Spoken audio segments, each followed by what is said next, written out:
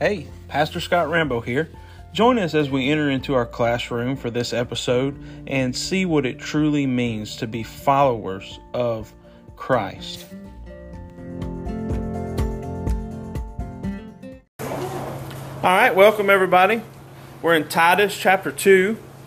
We're going to read 11 through 15 because looking into the book of Nehemiah, which is what we're about to do over the next probably 3 weeks, at least, maybe 4, is looking at what the Bible says about being a worker for the kingdom. As a Christian, what is our main goal? To glorify God. That was a trick question. But what glorifies God? Doing His will, right?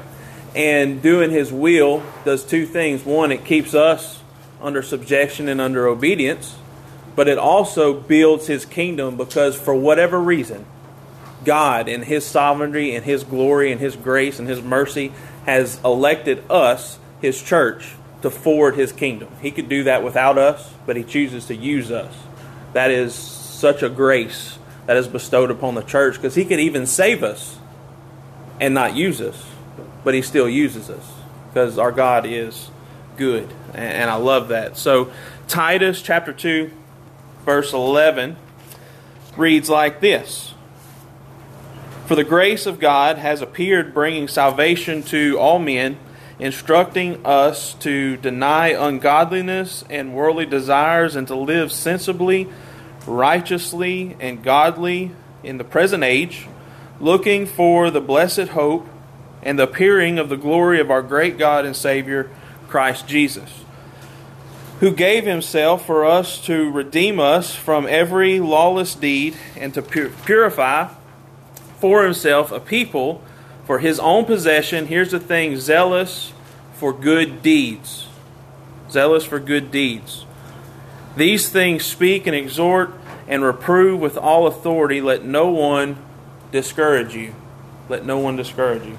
So let's pray. Lord, I thank You for Your word, oh God, for the ability to gather in fellowship and in learning of You. Help us to understand what You say to us through this book, Lord, as we look into Nehemiah and what it means to be a worker for Your kingdom. Help us to understand and to apply these things to our individual lives so that we can grow both in You and grow Your kingdom here in this earth, Lord. I ask this in Your name. Amen. So, 2 handouts. One, the one with the timeline at the top, that is from the ESV Study Bible. If you don't have that, it's like $23 for a hard copy. And there's a lot of good material in there. The introductions alone to each book, they've done a really good job at the commentary on that. The commentary is good as well. If you're looking for something else to help you grow in the Word, the ESV Study Bible, it's a good one. It is a good one. But that's this page right here.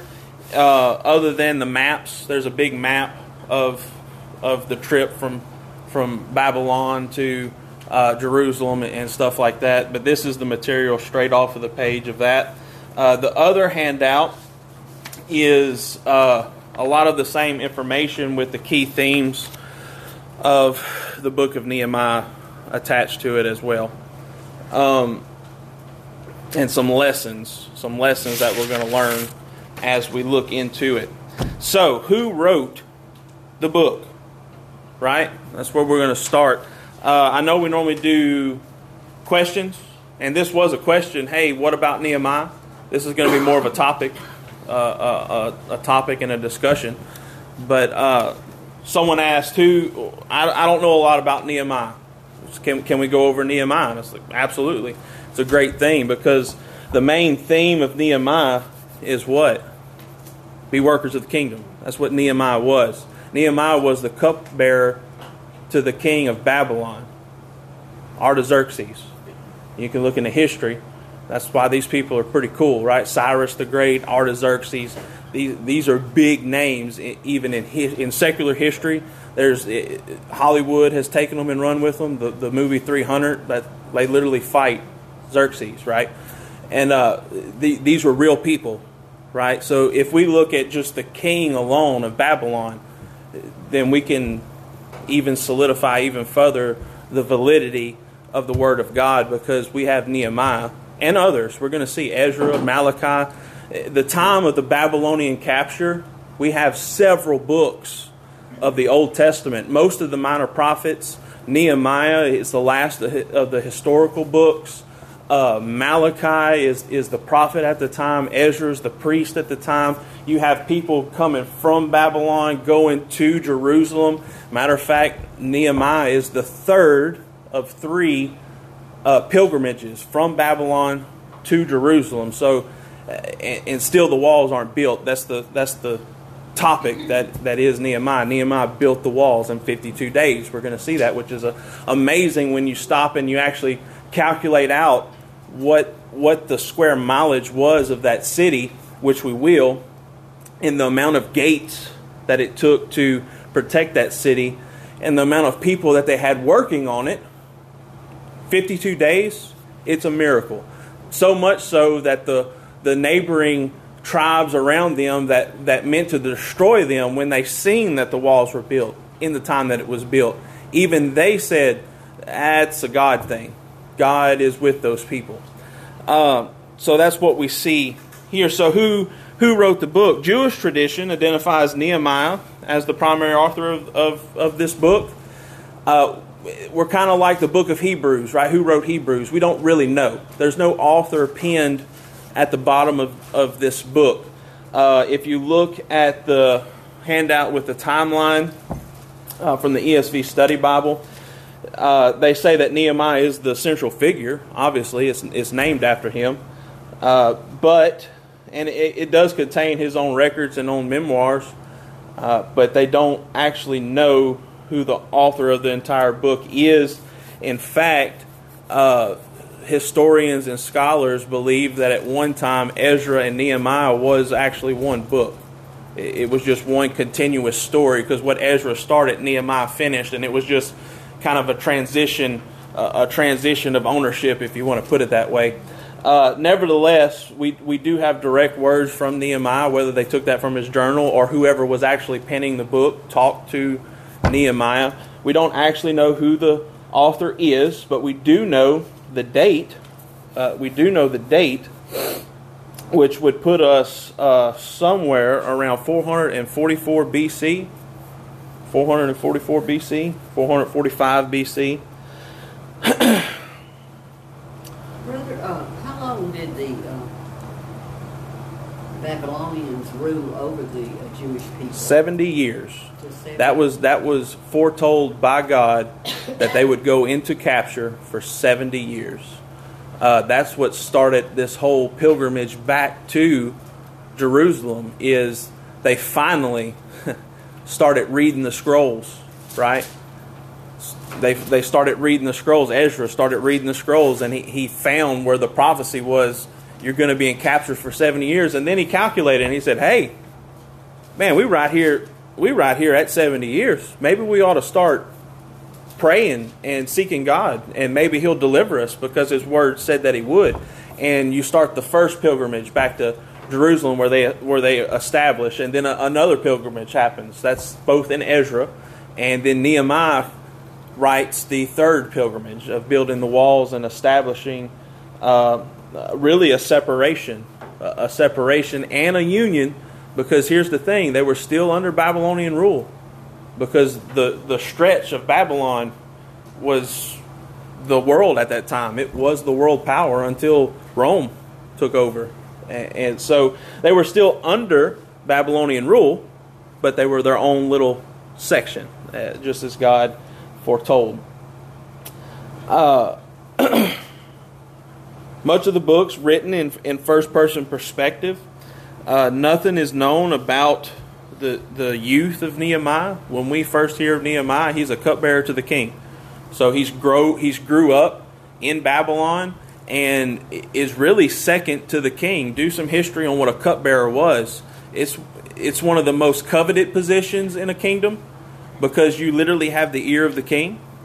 It's also one of the most corrupted positions in the kingdom, because how easy is it to buy off the cupbearer and then have the ear of the king, right? But as we'll see, Nehemiah was a just man. His character was good, and the reason that he done that, the one thing that characterizes Nehemiah is a life of prayer. He didn't do anything without praying first. He didn't do anything. You'll see when the king finally says, hey, man, why are you down in the dumps? Because he wouldn't approach the king. You just didn't do that, right? And the king, because he knew Nehemiah, said, why are you so sad? And then Nehemiah perceived that it was an open door, and he said, I'm sad because I'm here in Babylon, and my people are in shambles, my city. Matter of fact, the very words is, the place where my father is buried is in shambles, and I'm here, and I'm in good condition, right? My heart is sorrowful. And the king says, what do you want to do? Right? And before he opens his mouth, the Bible says in chapter 1, he prayed to God. And then he said, I want to go home. I want to go home. And we'll see throughout Nehemiah that it's a God working for his people to reestablish in spite of their disobedience. Because he foretold it years before, that you're going into capture because you're disobedient, because you worship idols, because you do all of these things. But even now, in your disobedience, I'm preparing a way. Right? This is a foreshadowing, just like everything else, to Christ to come. And you can look at Nehemiah and his position, and the position of the people, and the restoration of the people, and you can see us in our sinful ways, that even though we were in sin, Christ died for us. Right? That he prepared a way before you even desired that way. He prepared the way. Same thing we see here, that there is a way prepared. There's a restoration to come even before the capture begins. That's what Christ done for us. That even before we were born, he knew us before in our mother's womb, before the foundations of the world, before we even sinned the first time. There was a preparation already made for our deliverance. So looking at the Old Testament, literally, you pick your favorite story in the Old Testament. It's about Jesus. It really is. The whole book. All 66 of them. Everything that we have from cover to cover. It's about Christ. It really is. And in consequence, it's about us too. It's about us too. So the book of Nehemiah could be read as a sequel or a continuation of the book of Ezra, which comes right before it. Okay. Some scholars believe the two were originally one work. We covered that. So where and when are we? Well, in the book of Nehemiah, when it opens, we're in Persia. Okay, we're in Babylon. In the year 444 BC, and it centers around Jerusalem. We don't stay in Persia long. We go to Jerusalem. In the third of three returns from the exile to Babylon. And scholars believe that the book was written after the fact. That's why we don't really know who the author is. And it concluded around year 430. 430, so some 13 years. Some 13 years is what we're going to cover in the book of Nehemiah. Fun fact of the Old Testament, Nehemiah is the last of the historical books of the Old Testament. Okay? The last of the historical books. So starting in Genesis, we have the creation, we have the fall, we have a covenant made with a man, we have a covenant preserved, right, throughout all of Genesis. Then we have occupation of the people before they were a people. Then we have the redemption of those people, Exodus. They leave Egypt and go into Canaan. Okay? All of this is history, historical books. Nehemiah is the last book on the timeline written for the history section. The history section. I know where they're placed in the Bible, it can get kind of jumbled up on the timeline, because we have the historical books, we have poetry, we have the prophets, and we have our own sections for that. But where we are on the biblical timeline, this is This is the last historical book. The next thing after Nehemiah is the 400 years of silence, of nothingness. And then we have Matthew 1, right? From the wilderness, a man coming crying, repent, the kingdom of God is at hand. And the last book of the Old Testament is prophecy of that. And all this is happening all at the same time. Malachi said, the next time you hear from me, it's going to be a crazy man coming out of the wilderness. And then things are going to get ridiculous because God with us, Emmanuel, He's coming. So that's where we are on the timeline. Why is Nehemiah important? Well, that's an easy question. It's in the Bible. If it's there, it's important, right? We have Paul's writings to Timothy. Everything is important. All of it is important. But it is important. And here's some of the important things. Nehemiah was a layman. Okay? He was a worker. Not a priest. He's not a priest like Ezra. He's not a prophet like Malachi. He's just a man. He's just someone with a desire to do for the Lord. Okay? He served the Persian king. He was in a secular position, a good position. Nobody messed with the cupbearer, because the mess with the cupbearer was the mess with the king. The easiest way to die was to mess with the one that the king cared about the most. Okay?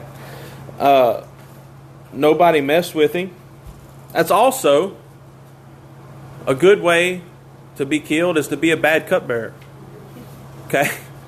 Because the king wasn't going to, if he was a good king, a wise king, he wasn't going to have people in his inner circle that was against him, right? So Nehemiah was a just man. He served the king rightly. He served the king in a secular position. Same thing we could say for us. When I work for the water board, that's not God, but I serve them with the uprightness of my heart as a Christian, right? Because I do everything as unto the Lord.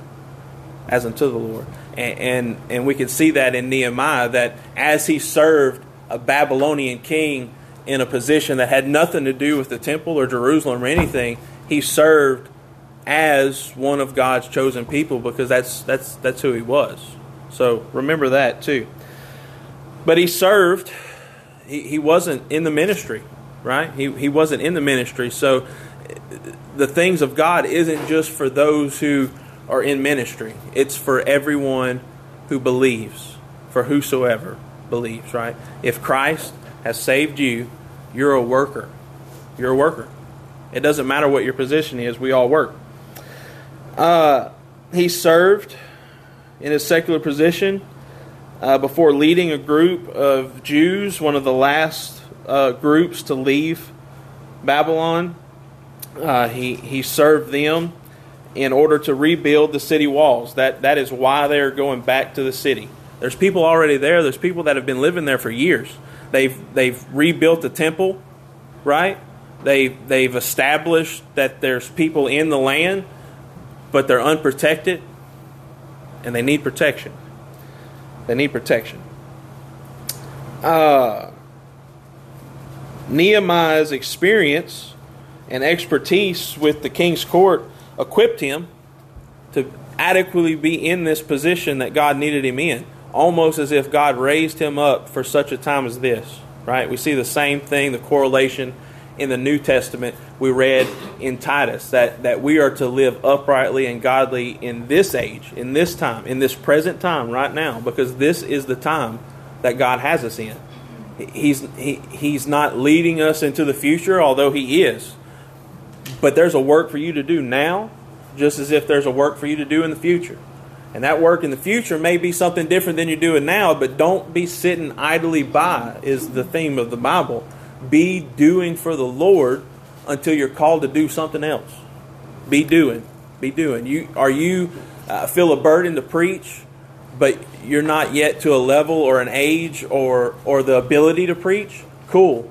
Work for the Lord here.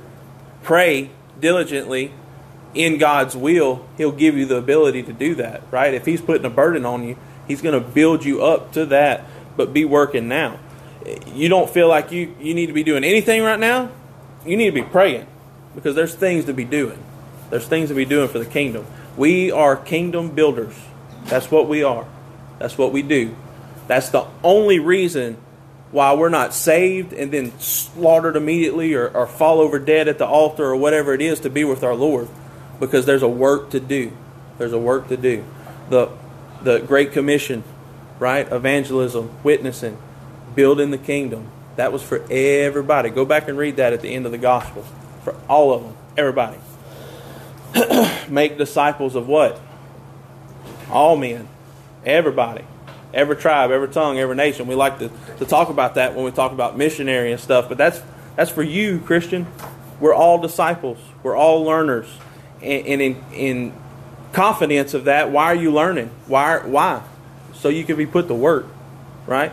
Brother Ethan's being trained. Why is he being trained? Well, in hopes that with the money and the time and the information spent, he's going to work and he's going to do. Right? So remember that as well.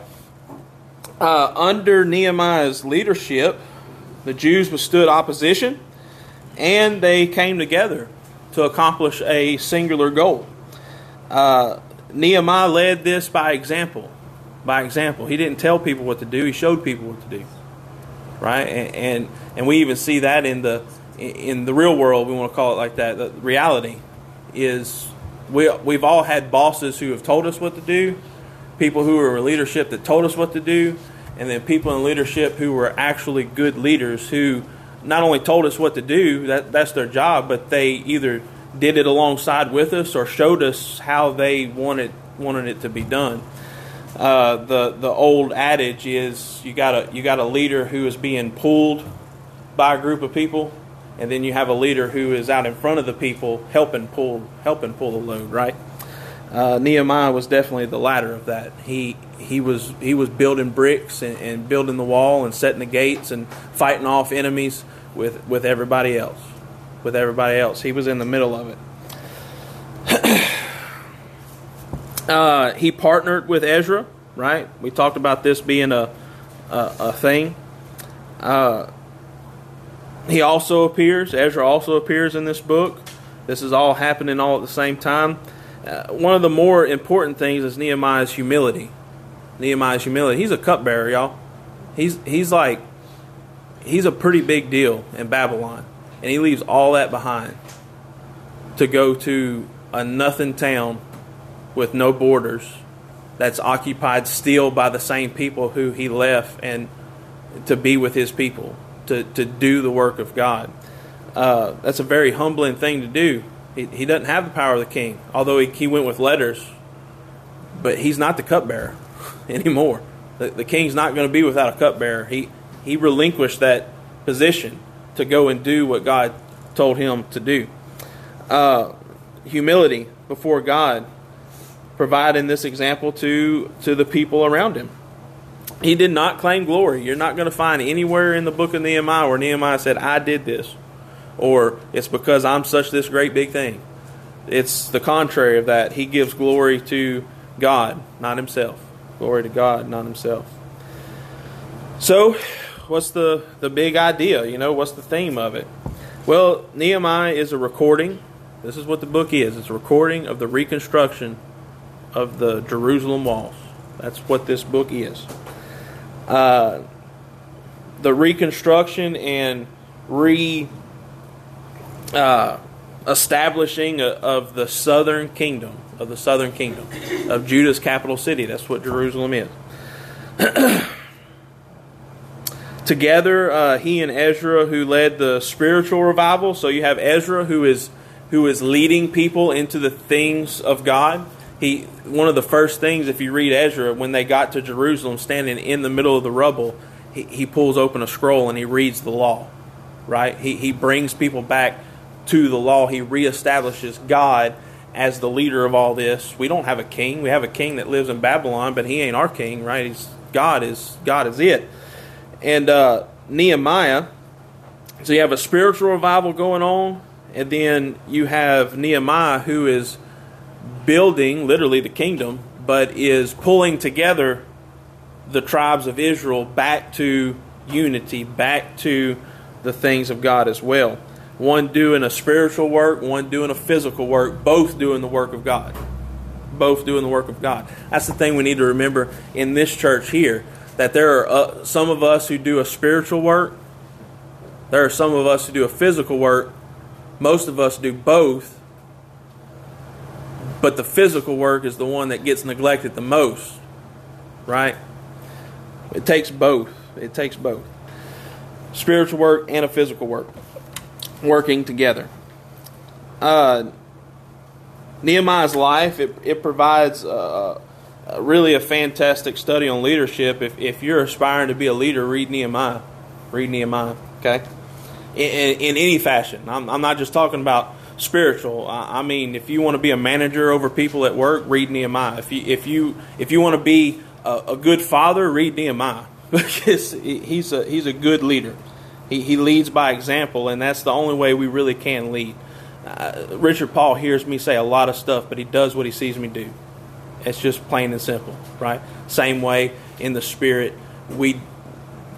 God has said a lot of things, right? And then we look at Christ as the example who said the same thing. Same thing we see from our spiritual leaders. I really don't care what you're saying. I do care what you're saying. Words matter. But I care a whole lot more about what you're doing outside of this, right? Because if you're living a separate life from what you're saying and doing in the church, then it really doesn't matter what you're saying. You need to stop saying it. Even if you're saying the truth, somebody else needs to stand up there and say it, right? So remember that as well. He overcomes opposition from outsiders as well as insiders. They had both there. He exercises administrative skills, which is a gift of the Spirit, gift of administration. Pretty cool. He strategizes whenever he uses half the people to build the wall and half the people to guard the wall, right? They even get down to where even the people building the wall are building with one hand. And they still did this in 52 days. They're building with one hand and holding a sword with the other. Pretty neat stuff. You don't think God is in control of what He wants? Absolutely He is. Absolutely He is. Nehemiah becomes governor. He is there as a political figure for Babylon. So he relinquished being a cupbearer, but he's still a pretty big deal in the government of Babylon, right? So he's there as a political figure, but he's also there as a native, and he's there as a physical leader as well. He exhibited steadfast determination to complete his goals, which was the goals of God. That's what we need to do. We need to be determined to run our race, right? We're trying to keep it biblical to do the will of our Father always. Always. And how does this apply? How does all this apply to us? Well, we've been talking about it. But the book of Nehemiah shows us the kind of significant impact one individual can have when operating under the will of God. Okay? It always starts with one. It always starts with one. Somebody is always the first to say, use me. Lord, I'll go. I'll do whatever we need to do. And then the Word of God says what? That it catches like wildfire from that one person. It spreads. And I stand up and I say, I don't care what the world's doing. I'm going to follow God. And Brother Matt gets influenced by that because he says, well, man, if Brother Scott can do it, then I'm going to do it because my desire is to do that too. And for whatever reason, I haven't been able to. And then Brother Ethan says, well, there's two of them. I'll join in. And it multiplies and it multiplies and it multiplies. Day of Pentecost, it started with 120. Before the service was even over, 3,000 is saved, right? I heard a speaker say today, and don't quote me on this, do some research on it, really help me with this. Said when the law was given, 3,000 died. When Pentecost happened, 3,000 was brought in. Y'all write that down. Help me look that out. Tell me if that's biblical. Tell me if that's biblical. We're going to be looking in Exodus, I would assume. But when the law was given, 3,000 died. And when Pentecost happened, 3,000 were saved. So, I don't know. That's a for side thing. Maybe we shouldn't have recorded it. But y'all help me look too. Whoever listened. But let's look at that. Really, that'd be a cool little study to do. To look at, to see. So it applies to our lives because we're all individuals, right? I see heads nodding. Is that right? No? Don't know yet? Okay. Nehemiah served. That's another thing. That's how it applies to us. Nehemiah didn't wait for somebody else. Nehemiah served. Okay? Nehemiah didn't say, well, I'm going to wait. If Miss Denise takes off, then I'm going to go. Right? Nehemiah didn't say, hey, I see this need. I'm going to raise up somebody. Right? I'm going to cultivate somebody. I'm going to really mold somebody to do what I think God's... No, he did it. He did it. Is that true? Exodus 32:28. So Exodus 32 and 28. Let's go ahead and read it, brother. And the children of Levi did according to the word of Moses, and there fell of that day, of the people that day, about 3,000 men. There you go. Exodus 34:2 also corroborates that. Okay. So Acts 2 and 41 tells you about death. yeah. Well, I knew the day of Pentecost. I knew 3,000 was brought into the kingdom that day. So just for clarification for those who are going to be listening in later, so Exodus does say that when the law was given, the Lord took 3,000 people that day, 3,000 men.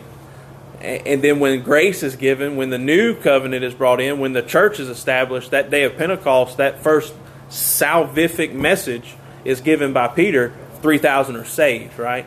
So another reason why I'm glad I'm on this side of the New Testament. I'm on this side of the New Testament. And that's biblical too, because that's what the Word says. The law condemns, right? But Christ saves. Christ saves. So God uses all manner of people. This is the thing to remember. Nehemiah is just a normal person. A normal man. Okay? He's not a priest. He's not a prince. He's not a prophet. He's not in any kind of ministry or anything like that. He has a day-to-day job and a burden placed on him by the Lord. That's it. So anybody can be and anybody is used by God. God uses who He wants to use. He's no respecter of person, which is great because none of us was anything until God stepped into our life, right? Maybe you felt, or you know people who have felt like that I can't really do anything for the kingdom if I'm not in ministry, right? I know I felt like that when I was growing up because it seemed like everybody who was doing for the kingdom was a preacher, right? Or an evangelist or a missionary. You a big deal, you know? But that's not nowhere in the Bible where you have to be this person to be used by God. It's actually the opposite. You're a horrible person. God changes you and He uses you, right? Think back on Sunday night of the conversion of Saul of Tarsus into Paul the Apostle. He wasn't a good man. He straight up wasn't. He even says that of his own accord. I was the worst of sinners. But by grace, here I am. Here I am. So Nehemiah could say the same thing. Not that he was doing sin, but he is a man, right? But it wasn't because of his position that God used him. It was the other way around. God placed him in a position to use him. To use him. Same thing we see with us. Same thing we see with us. So have this attitude of your work. Colossians 3 and 17. Right? Whatever you do in word or deed, do all in the name of the Lord Jesus, giving thanks through Him to God the Father. Do everything that we do as if God is your boss, because He is. He is, right? We use that as a negative thing in the world. If I have a boss that never leaves me alone, we say, well, he bird dogs me. He's just always on me, right? Well, God is very much that way. You're never away from Him. Think about that next time you think you're alone and doing whatever you're doing. You're never away from God, right? Dad told me one time. He said, when you're by yourself, think that your mama's with you, right? That changes your thought a little bit. Like, ooh, what? Yeah, when you go on your date, yeah, act like your mama's with you. You know? Ooh, what? But he even told me one time, he said, act like you're on a date with your mom. And I was like, I don't. No, I can't think like that. But that was exactly what he was trying to do. I wasn't thinking like that, right? But we need to be thinking about that as Christians. We act unchristianly a lot. We really do. We act as if God doesn't see what we do, but the Word of God says that He's recording everything that we do. We act like what we say doesn't matter, but the Word of God says that He's writing every word that comes out of our mouth, and that's what we're going to be judged by. We need to act right a little bit better, right? Me. I'm talking to me. That's why first thing I seen whenever I seen Miss Kayla, she was the one that asked about Nehemiah. I said, be careful what you wish for. Here it comes. Because I'm studying this last night going, oh, I wasn't doing a lot of amen, and I'm doing a lot of oh me. Oh me. Because here's the thing. I do a lot. Spiritually and physically. I can do more. I really can. Do I need to do more? I don't know. That's a personal question. Each one of us needs to ask that. Can I be doing more? Do I need to do more? Should I do more? Should I let somebody else do it? Well, according to Nehemiah, if I see something that needs to be done, do it. Do it. And not only that, lead by example and have faith that God's going to build up a people to do it with me. Do the work, and then one day you'll look over your shoulder and there'll be people putting bricks next to you. Right? But remember Titus too. Don't be discouraged. Don't be discouraged when you're the only one looking at the wall. We're going to see that in Nehemiah. He goes off by himself, leaves everybody, and he takes a donkey and he goes around the wall, inspects the wall and the gates. It's just him. This is a discouraging thing. He comes back and he's like, we're in a bind, y'all. This is a big deal. But then the very next chapter, they're building the wall. So some lessons to take. Okay. To take from Nehemiah is one, it takes all kinds.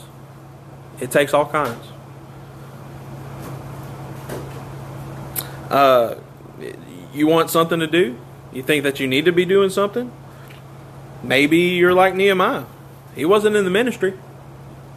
Maybe you're just somebody who comes to church. Maybe you're just somebody who's saved. Maybe you're just somebody who reads the Bible. Maybe you're just somebody who prays earnestly for God to use them. Maybe you're a vessel waiting to be used. You ever think about that?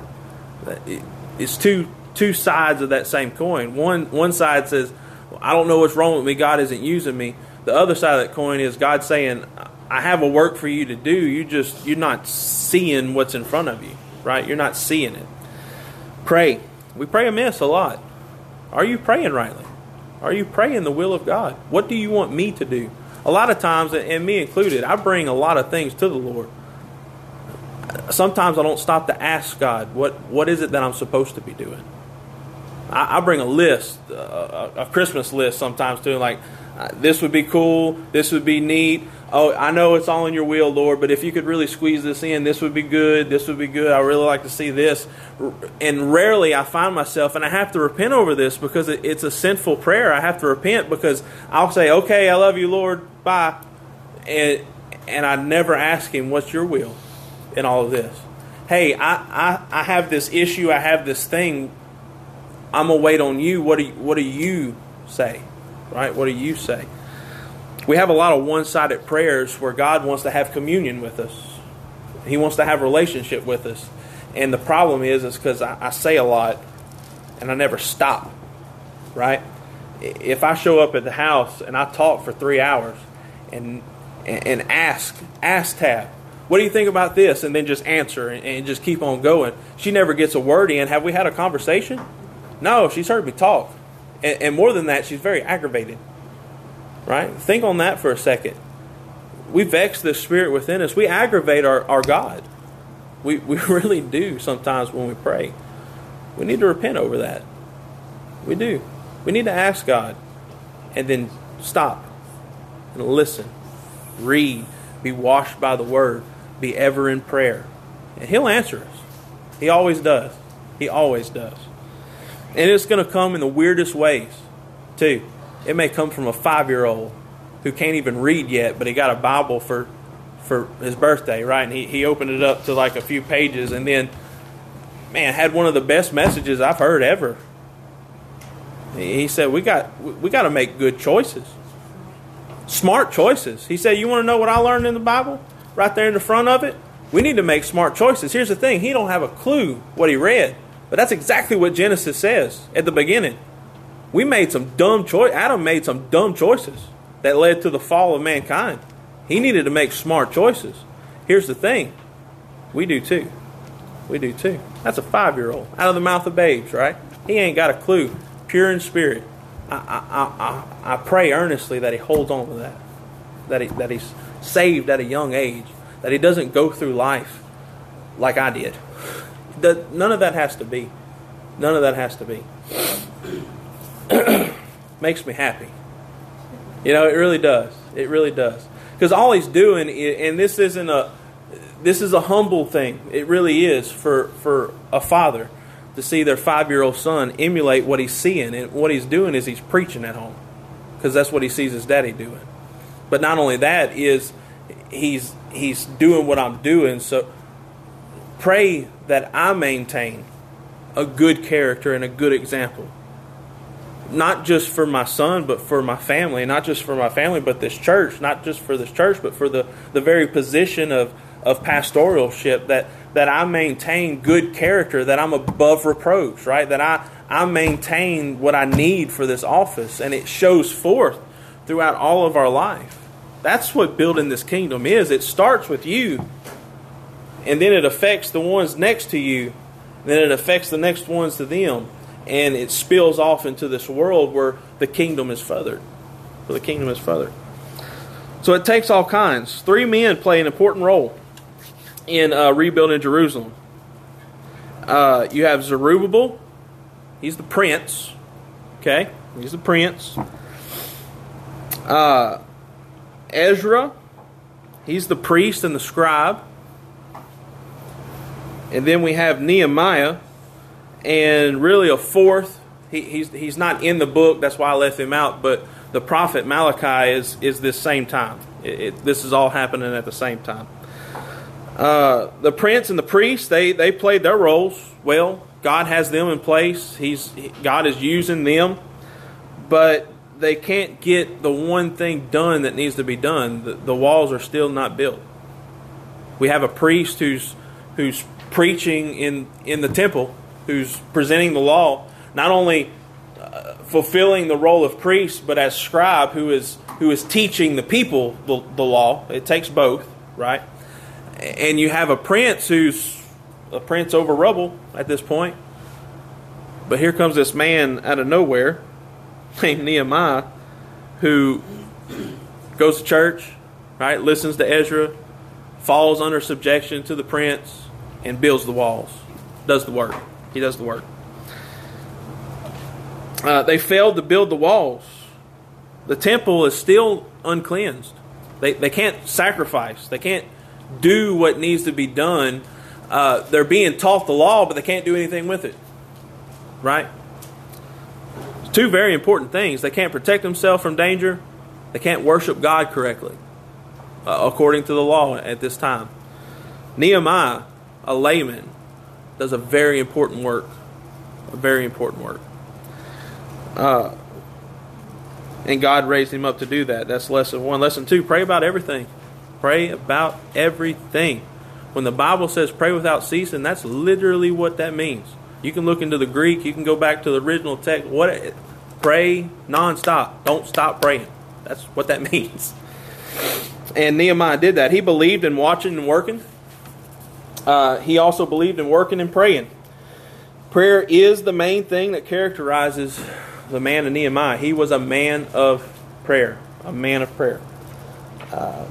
This book is short. It's 13 chapters, but they're short chapters. They're little.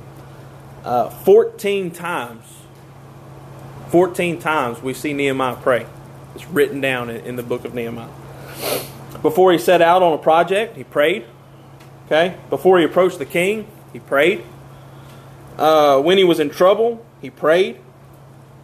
When he was out of trouble, he prayed. Nehemiah prayed about everything. Everything. And like I said, he was the cupbearer. He had the ear of the king. But yet before he spoke on behalf of God's business, Even though the king looked at him and said, "What do you want?" He prayed. He prayed. He knew what God wanted. He wanted the walls built because that was the burden in his heart. But when he was presented the opportunity, when God flung the door open, right? Nobody talks to the king. The king talks to people. The king looked at Nehemiah and said, "Tell me what you want to do." Nehemiah made sure to pray that what he wanted to do was what God wanted to do. Right? Even when, so here's the thing, Nehemiah had been praying. Okay? Actually, the first chapter says that even though the king, he wasn't sorrowful in front of the king. So he had been praying before. Been waiting on an opportunity. Now the opportunity is presented. How many has ever been there? You've been praying, "Lord, do this, do that. Help me to see this, help me to do that." Then one day, there it is. And then we just kind of fall off into it. Right? That's a time for prayer too. Even when the opportunity is presented, pray. Pray. "Lord, thank you for this opportunity. But now, guide my next steps. Make sure that even though this is the opportunity, make sure I do it rightly. Make sure I do exactly what you want." Because the first time we're presented with what we want, guess what? I get very excited. Right? That thing I've been praying for, and in the rightness of heart, and it's the desire, and I know it's the will of God. But then I go and mess it up. I go and mess it up because immediately, that's how fast we do this thing. We pray to God, we do everything right, God gives us what we're praying for, and then I start doing it to myself. Right? Nehemiah was a man of prayer. He never wanted to be the one doing the work. Even though he was the one doing the work, he didn't want to be the one behind the decisions of the work. God is in control. God is in control. I mean, what an example. A man of prayer, that's what we're supposed to be. A woman of prayer, that's what we're supposed to be.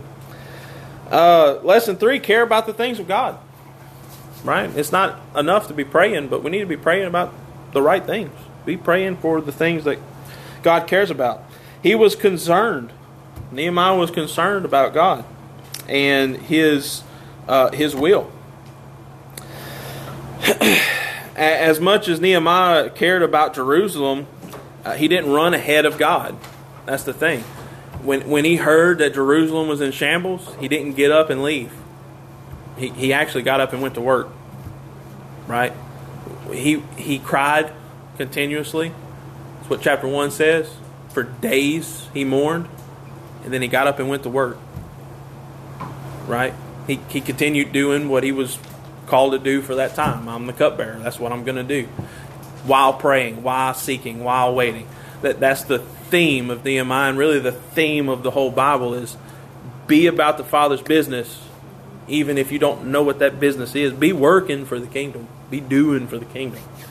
We know, even if we don't know what our next step is, we know I should pray and read our Bible and witness and be the church, right? Be loving to each other. But we know there's things that we should be doing, even if I don't know what position I should be in. Does that make sense? I know I should still be a Christian no matter what I do. No matter what I do. Lesson 4, we'll see, is God leads different people in different ways. Okay? He just does. We're all led in the ways of Christ. That's not what I'm saying. But each one of our testimonies is different. Right? And I'm not even talking about our salvation testimony. Just like the way our life plays out. It's just completely different. I got to this position in this office a different way than somebody else did. Right? God leads us all through different ways. He doesn't lead us all the same way because we're not all the same people. We're really not.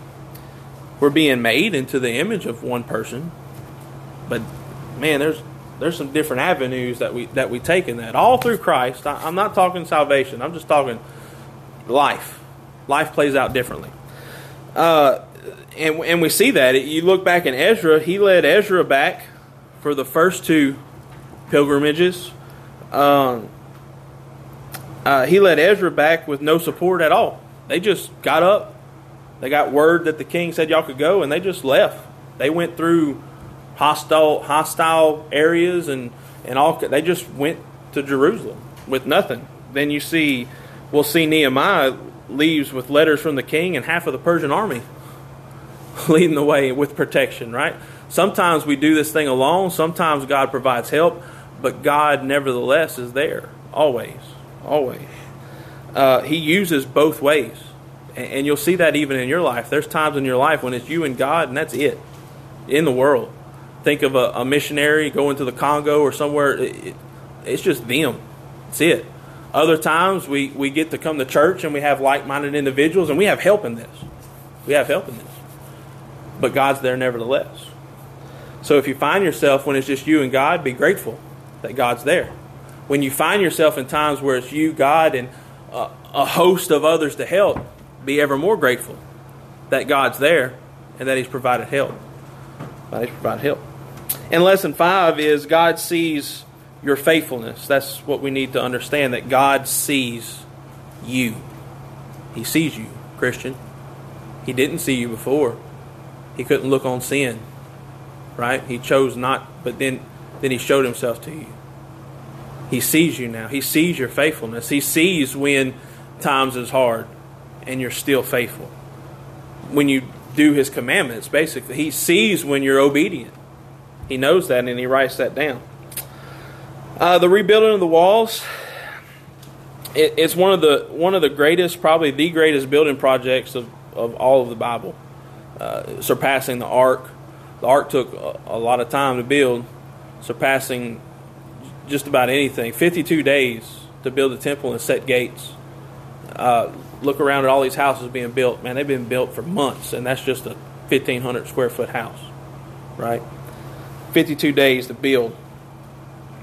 It's hard work. It wasn't that the work was easy. Hard work. But nevertheless, God was with them. It took a lot of people. It started with a few and ended with a lot. It took a lot of people. God raises up who He needs. If it's a big work, He raises up people to do that work. If it's a short work, He raises up people to do that work. The thing to remember is to be a part of the work. Be a part of the work. We'll see many made significant sacrifices. Nehemiah being one of them. He left a cushioned life in the palace to go build a wall in the desert. But he did what God told him to do. And he's remembered it to this day from it.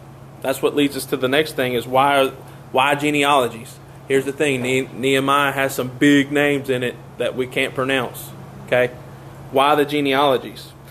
Nehemiah asked God to remember him. How many? That hit me hard. How many remembers that? Or not remembers that, but thinks that. God, remember me. Remember me. Because here's the thing. A lot of people forget us. We go throughout our day and we're not on a lot of people's radars. We're really not. Especially for those who just reject God altogether. You're just one of those. Right? They don't even know us. We're just one of those for the most part. Nehemiah prayed and he asked God to remember him. His concern was just that he was concerned for God's people and God's work and God's city, but he knew the moment he died, people would start to forget him. They would just stop knowing who Nehemiah was. Same thing happens for us.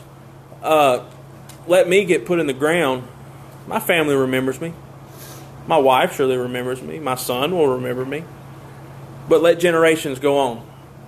Eventually, not out of love or out of hatred or anything, you're just forgotten. The further you go from your point of death, you're just forgotten. I was gracious enough to know a lot of my great-grandparents. I even have a few glimpses of remembrance of my great-great-grandmother. But Richard Paul don't know nothing about her.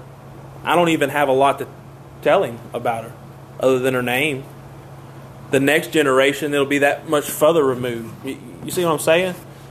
I had nothing against the woman. Didn't know her. Right? My mama knew her. See, the further you get, the more we forget. We just forget. Life goes on. Nehemiah knew that, and he prayed God to remember him. We have short memories. We really do. The wonderful thing is this, that God doesn't forget. God doesn't forget His people. He doesn't. He forgets our sin.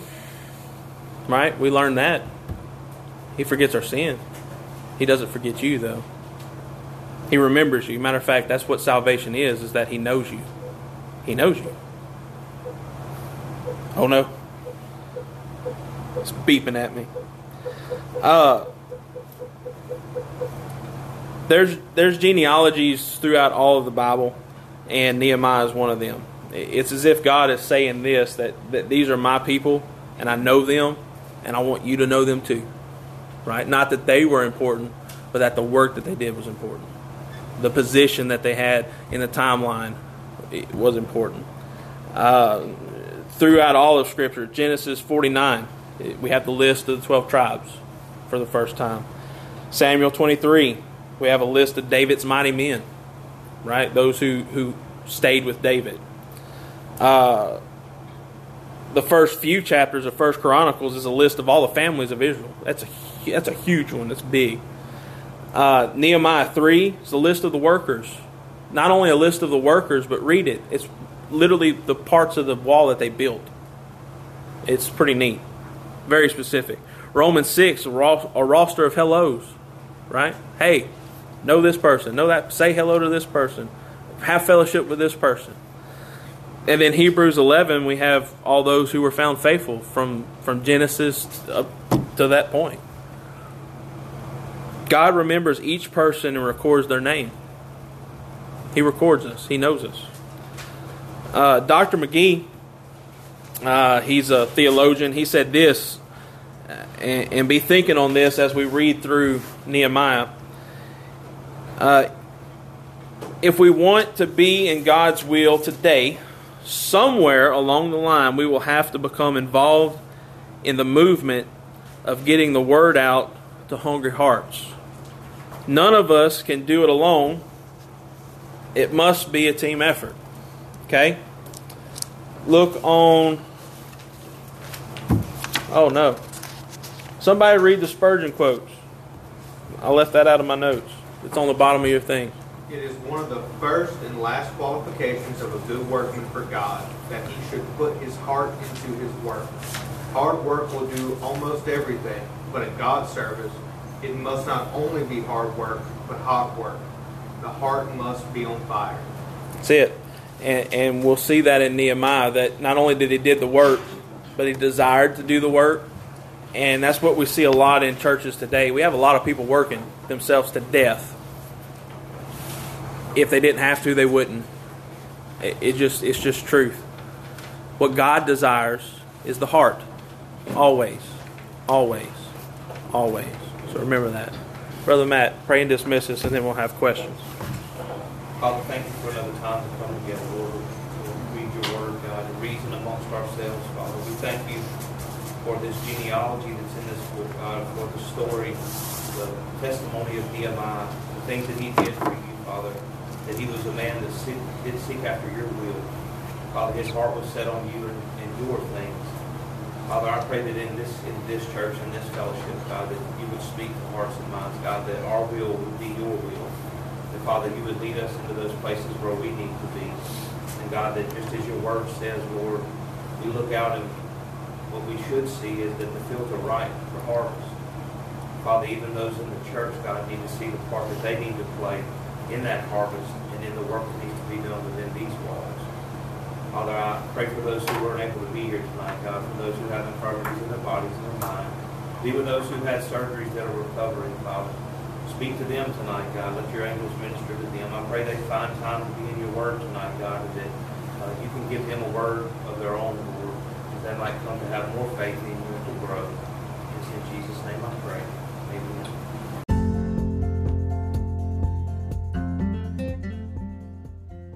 Thank you for being in class with us today. Tune in next week as we dive back into God's Word and learn more of Him.